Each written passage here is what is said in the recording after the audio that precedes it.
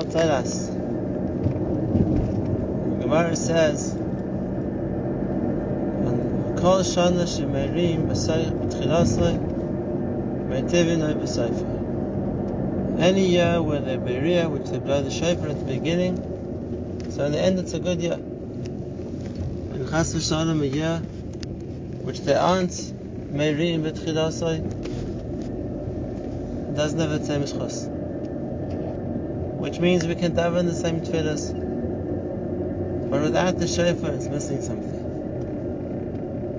And we have to understand what that koyach is, that the shofar adds to Rosh Hashana. Without that, there's something missing. Without that, the tefillahs aren't accepted the same way.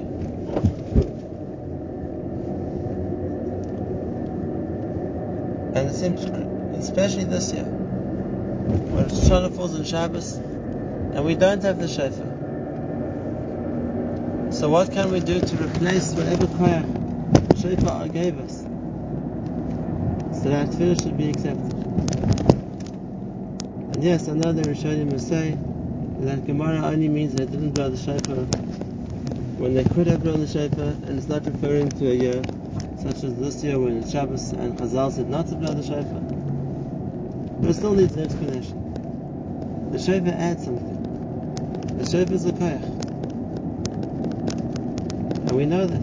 Chazal say on the pasuk, Ashrei ha'om yodei truah.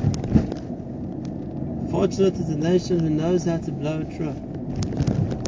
And Chazal say, are they not trumpeters? Are they not bugle blowers? The non-Jews? What's special that the Jews can blow a truah?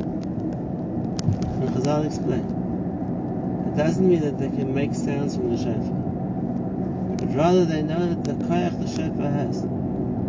And now to blow the shofar in a way which is going to get our tefillahs to be accepted. And yes, it's an amazing thing that Chazal decided when Rosh Hashana falls on Shabbos to take that tzchus away from us.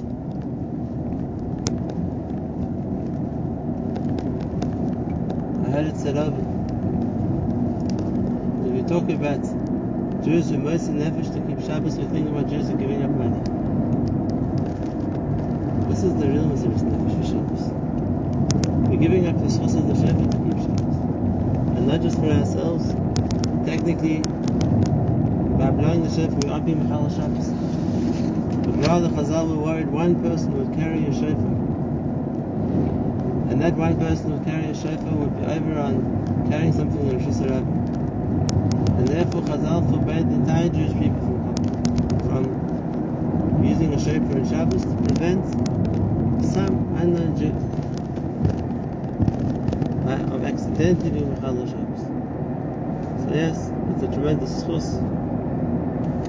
If we keep Shabbos, it shows how serious Shabbos is, and to prevent a chil Shabbos b'shegeg, we're willing to take away the schus of the shofar from the whole Klal Yisrael. But nevertheless, it needs an explanation. What is that special schus that the shofar has? And what can we do practically to replace it in a year when there's no shofar? The Zohar talks about it. But before we explain what the Zohar says, I'd like to point out two very interesting things. The first one, we know that the minhag of Ashkenazim is to start slichus 4 days before Rosh Hashana. Just like a korban, the time of the Beis HaMikdash needed to be examined for 4 days to make sure that there are no blemishes, there are no mumim. So too, a korban, if we're the korban of Rosh Hashana, we need to make sure that we have no mumim. We've prepared ourselves for the job of accepting Hashem in Rosh Hashana. If that's the case, we should start slichus 4 days before Rosh Hashana. And we don't. We always start slichus in the previous Motzei Shabbos. And what's the reason for that? And we even build the first slichus, and we begin we're beginning the process of tshuva, the process of the slichus from Motzei Shabbos. Why? It says in Shema Sadesh.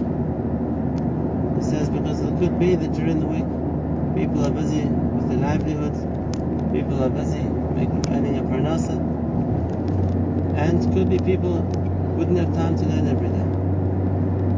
But comes Shabbos, there's no such thing. The entire Jewish people spends time learning on Shabbos.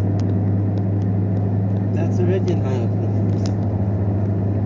It says in Shema Sadesh. That's why we leave slichus for Motzei Shabbos.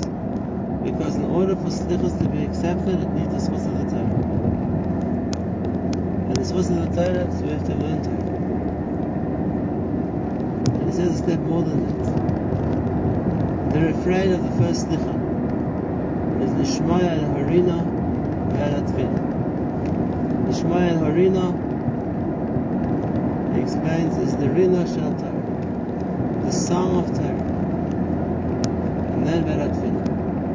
If we want Hashem to hear our tefillas, we have to have the song of the Torah first.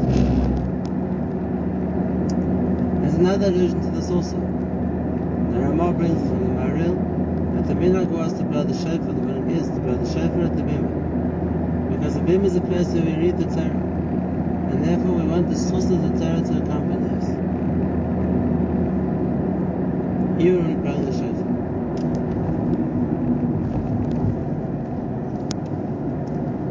Understands it.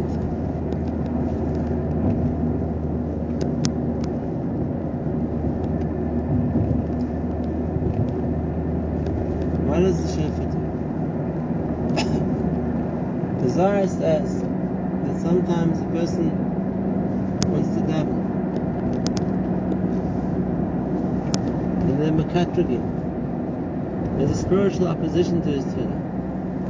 Really, this is the result of his own averos. Because of a person's averos, they make him mechitza.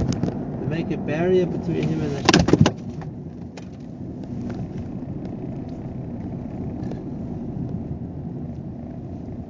And the tefillos can't penetrate that barrier.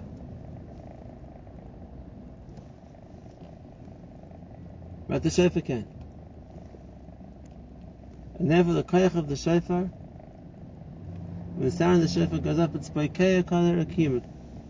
Cuts through all the various levels that there are, all the various mechitzas, barriers that there are, and then it can carry out tefillas with it to Hashem. We saw this in the Rambam.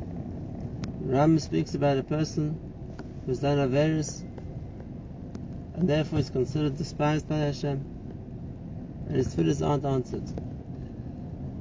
The barriers that he's created with his averos block access to his tefillah. We daven for that. We daven that shouldn't be the case. That tefillah should be able to rise and be seen and heard by Hashem. Ya'aleh v'yavoi, v'yagia, should arrive. V'yero, it should be seen. V'yishama, it should be heard. That tefillah should be able to penetrate and reach HaKadosh Baruch Hu. But if not, chas v'shalom, it could be an oynish, and so to speak, that tefillos don't reach where they're meant to. So how does the shofar help? How does the shofar have the koyach to penetrate walls of chet that tefillah can't? So maybe I can give you a mashal. Imagine a person who very urgently needs to speak to the king. He has a problem only the king can solve. So he races over to the palace, tells the guards if they get let me in, I need to speak to the king. No, we don't have an appointment, we don't know who you are. We can't just walk into the king. I need to, it's important, it's urgent, it's desperate, nothing to talk about. We're not going into the king. He tries, he argues, he begs, he pleads. Nothing. They aren't going to move, they aren't going to do anything. What's this person going to do? What's this person going to do? He desperately needs the king. But he's being blocked access. He's being denied entry. What can he do? What's he going to do? I'll tell you what he'll do. If it's important enough, he's going to start screaming. He's going to say, "King, King, save me! King, King, save me!" Because maybe the king will hear the scream. Maybe he'll come over to the window to see who's screaming for him. And that way he'll have an access. That's the motion. That's the side of what the shepherd does. It's a cry which can penetrate what tefillah can't. It's a cry which pierces until the Shemayim. And Hashem hears that cry. And then when He hears the cry, He'll hear our tefillah too. And that's what the Torah tells us. The koyach of the Rosh Hashana is a way for our tefillahs to be heard. It's a vehicle to convey those tefillahs to Hashem. And what about when there's no shofar, like we spoke about? What's then going to be able to have that koyach to make our tefillahs heard? Shemayim. So we saw it's just a time. But what's the idea of the Shmoed Harina? So I'm going back to my mashal. Imagine that same fellow was so desperate to get an audience with the king, wasn't being allowed in. He's thinking, what else can he do?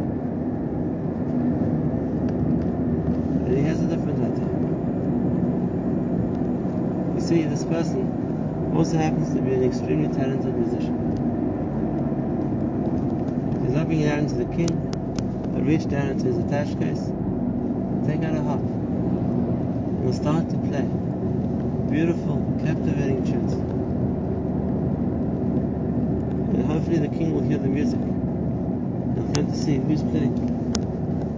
And that's another way for him to gain access to the king's ear. That's a koyach HaTorah. Nishmoya Arina. Arina is the song of Torah. And the power of the song of Torah is it's this beautiful tune which HaKadosh Baruch Hu hears. And he comes to listen. And this is the Mefurish Pasuk. Whenever you're mentioning Torah, whenever you're learning Torah, I'll come to you. And if Hashem comes to us, then He'll listen to us. And if Hashem comes to us, then we can ask, because He's listening. And therefore the koyach of the Torah can also carry out first the Shemayim.